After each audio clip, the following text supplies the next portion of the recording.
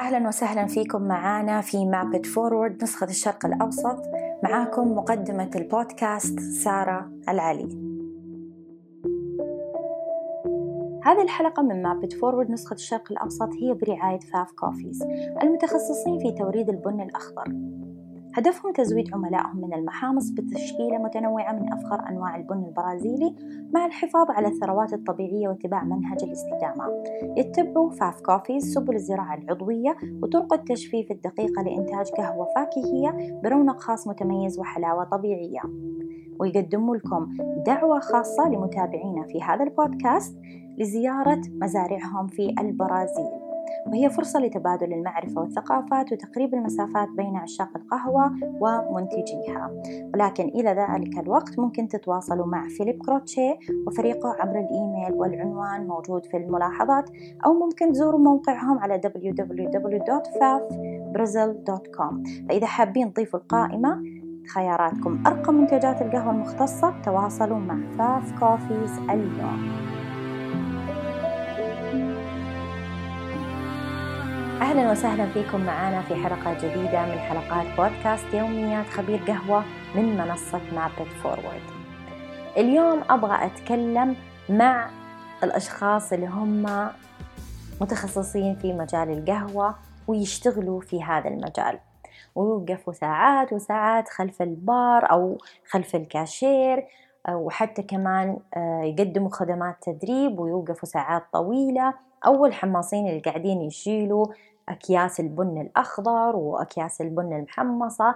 كل هذه التفاصيل اللي ممكن تسبب جهد على الجسم وممكن ترهق الواحد على المدى الطويل بدون ما يحس. طبعا أنا عارفة أنه في كثير منكم يستمتع في هذا المجال، وممكن وهو واقف ما يشعر أنه هو تعبان، بس للأسف أنه الجسم على المدى الطويل ممكن يبدأ يشعر بالإعياء وبالتعب وبالإرهاق. فأنا قاعدة أتكلم عن تجربة وعن خبرة في هذا الموضوع تحديدا، فقاعدة أنصحكم نصيحة من عندي قبل لا سمح الله لا توصلوا للمرحلة أنكم تضطروا إلى علاج معين أو أنكم تتوقفوا فترة عن الشيء اللي أنتم تحبوه. كان لي تجربة أني في بداياتي كنت أوقف لساعات جدا طويلة، حتى أحيانا كنا نوقف في المهرجانات مثلا 8 ساعات 18 ساعة أو 12 ساعة عفوا. فكنا هذا بشكل متواصل، ولأني مستمتعة في هذا الموضوع كان يعني ما أتحرك من مكاني إلا اللهم للصلاة أو لاحتياج مثلا أبغى أكل أو أي شيء معين، يعني نادر ما أتحرك من مكاني. طبعا مرة على مرة بدأت، يعني طبعا هذا مو على طول بس على المدى الطويل، يعني بعد تقريبا 4 سنوات بدأت أشعر أنه في ألم في القدم. طبعا الألم كان في البداية بسيط، بس كمان لأني مرة متحمسة وأبغى أشتغل استمريت في التدريب وأوقف ساعات طويلة. وأنا عادتي في التدريب لما أتحمس أكون دائما واقفة ما أجلس، ويستدعي أحيانا التدريب أنه أكون واقفة، خاصة لما يكون التدريب عملي. مرة على مرة بدأ الألم يزيد، واضطريت أني أنا ألجأ لمتخصصين في العلاج الطبيعي. طبعا كان في عدة مشاكل، وتكلمت في حلقة خاصة في حسابي في إنستغرام مع أخصائي علاج طبيعي الله يذكره بالخير عبد العزيز الطبل، وتكلمنا عن يعني المشاكل اللي ممكن تصير في القدم بسبب الوقوف لفترات طويلة، وممكن تشوفي هذه الحلقة على صفحتي في إنستغرام. بس اليوم تحديدا أبغى أنبهكم لهذه المواضيع، أنه ضروري أنكم تنتبهوا أنكم خلال الوقوف لساعات طويلة لابد أنكم تاخذوا قسط من الراحة.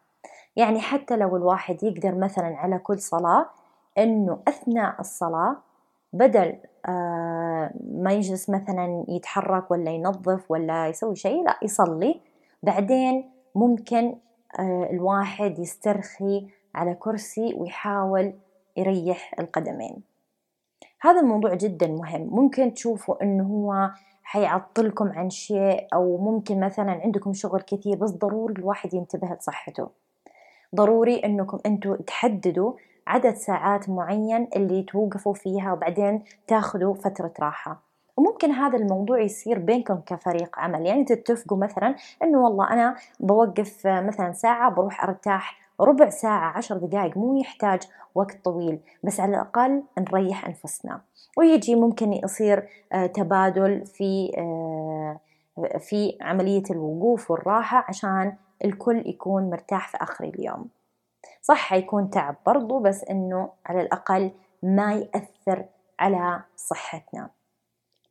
كمان شيء ضروري إنه الواحد لما ياخذ فترة الراحة، نحن عادة على طول نبدأ في الجوال، وهذا أول شيء نسويه لما نروح لفترة الراحة. بالنسبة لنا الراحة إنه نروح على الجوال.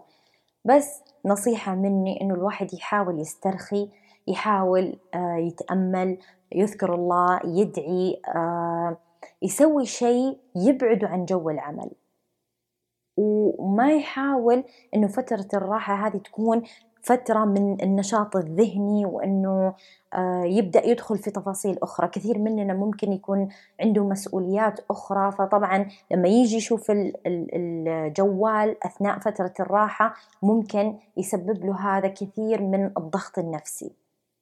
فضروري إنه الواحد ينتبه لهذه الأمور.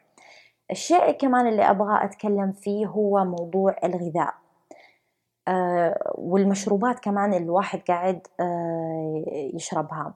أشوف كثير من الباريستا مثلا يكونوا مو نايمين كويس، فتلاقيهم يجوا الدوام يقوموا يشربوا اسبرسو ورا اسبرسو ورا اسبرسو عشان الكافيين ينشطهم ويصحصحهم.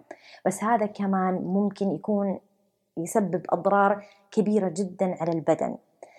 لما الواحد يكون تعبان ومو نايم، مو مفروض أنه هو يشرب كميات كبيرة من الكافيين، لأنه الجسم ممكن يتأقلم مع هذه الجرعات الكبيرة، بس ممكن يصير نوع من الهبوط المفاجئ بعد هذه الكميات الكبيرة من الكافيين، خاصة إذا إحنا مو نايمين.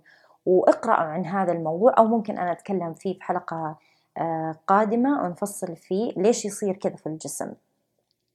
كمان شرب الكافيين أصلا في حتى بالوضع العادي إنه مفروض الواحد ما يشرب كميات جسمه ما يتحملها، ولا بد الواحد يعرف مدى مقاومته للكافيين وحساسيته للكافيين قبل ما يبدأ يشرب كميات كبيرة.